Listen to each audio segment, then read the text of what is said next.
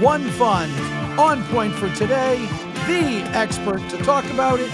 This is the ETF of the week. Yes, welcome to the ETF of the week, where we examine trending, new, newsworthy, unique, and intriguing exchange-traded funds with the help of Todd Rosenbluth, head of research at Verify, where they've built an entire suite of tools that's going to help you become a savvier, smarter, and better investor in exchange-traded funds. It is verify.com if you're looking for more information. Todd Rosenbluth, great to chat with you again.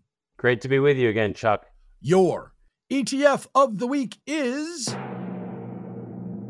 the Columbia EM Core ex-China ETF, XCEM. XCEM, the Columbia Emerging Markets ex-China Fund. Why this fund now, Todd?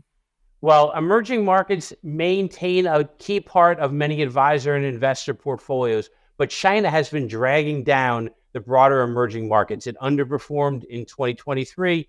It's underperforming again in 2024 versus broader emerging markets. And many people want to either control the exposure they have towards China or perhaps even eliminate it. We think perhaps an ETF like this Columbia Fund can fit in well into a portfolio. It's low cost. It gives you that broad exposure to major emerging markets, but pulls China out. So you have better control over how much exposure you have to this emerging market. In terms of emerging markets now, it's an asset class that gets, as I'm talking to experts, like there are those who love it and say that's where the value is. And there are those who hate it, who say, look at how rough the ride has been. And why would you expect that to change? For you, I know you're sort of agnostic. You want to be making sure you cover all your bases from an asset allocation standpoint. But how much of a portfolio are you willing to let emerging markets be? And is it a bigger portion to you if you remove China and you therefore maybe dampen some of the volatility? Yeah, so that's right. Dampening the volatility. That's why people often are hesitant to have exposure to emerging markets. China is, of course, the largest, but also one of the more volatile markets.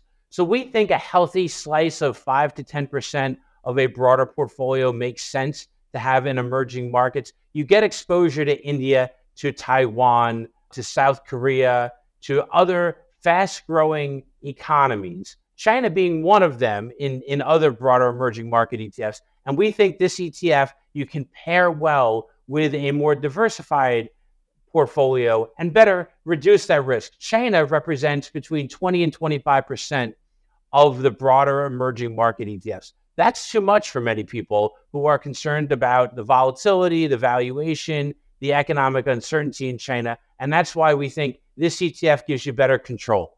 There's an interesting phenomenon going on now, because if we went back just a few years ago and we were talking about emerging markets, we were fundamentally talking about what folks would call the BRIC nations, right? And so you had Russia and China in there. That's half of the BRIC. Well, Russia's out because it's not investable right now, given war of Ukraine. China's out, in this case, by choice.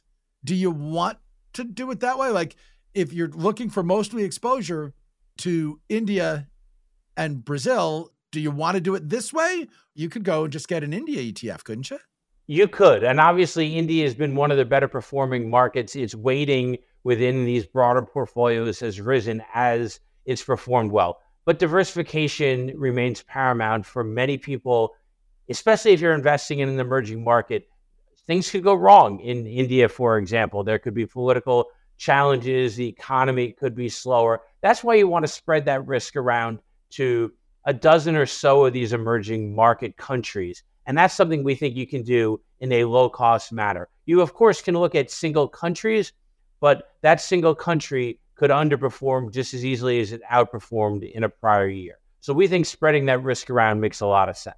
I agree. I just don't know that emerging markets, maybe it's that label and maybe it needs to be changed, or maybe the portfolio managers are broadening out and including more things when they're taking things out. But again, it so used to be focused on those four nations, and one of them completely uninvestable. One of them scares the bejesus out of people, which is why we have a fund like this one that excludes that one too. So That's an interesting time when you've got half of the bricks gone.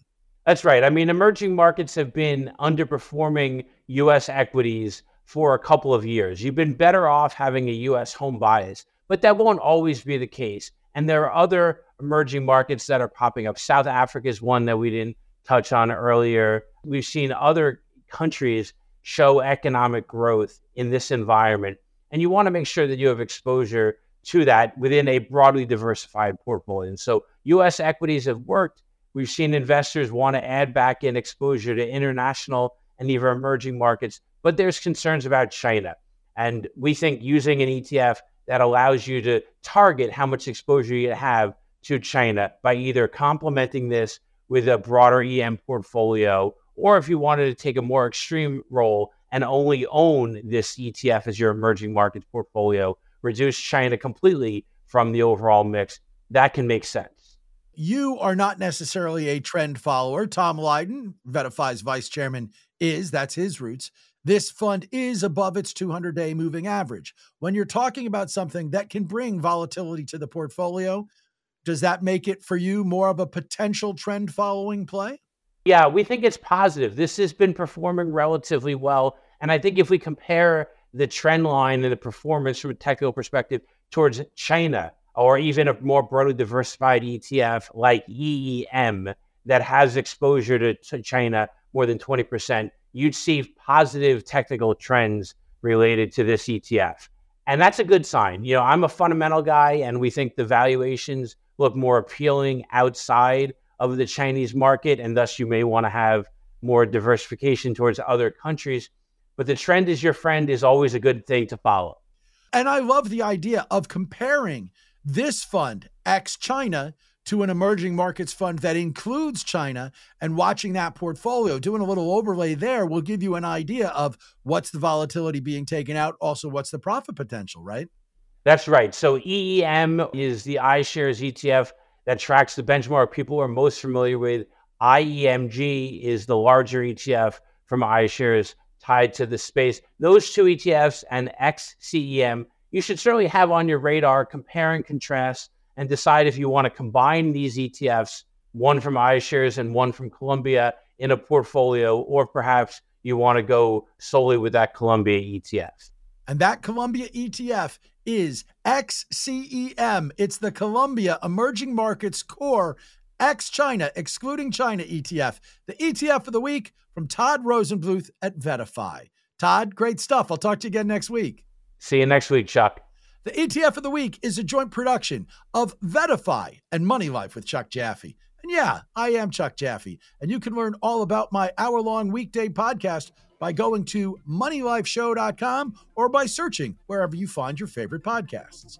If you want to learn more about investing in exchange-traded funds, there's no better place than VettaFi. They've got a great suite of tools there that's going to help you research funds, do those comparisons we were talking about, and more. Check it out for yourself at VettaFi.com, on Twitter at Vetta_Fi, and Tom Rosenbluth, my guest, well, he's their head of research, and he's on Twitter or X at Todd Rosenbluth. The ETF of the week is here for you every Thursday, so we'll see you again next week. And until then, happy investing, everybody.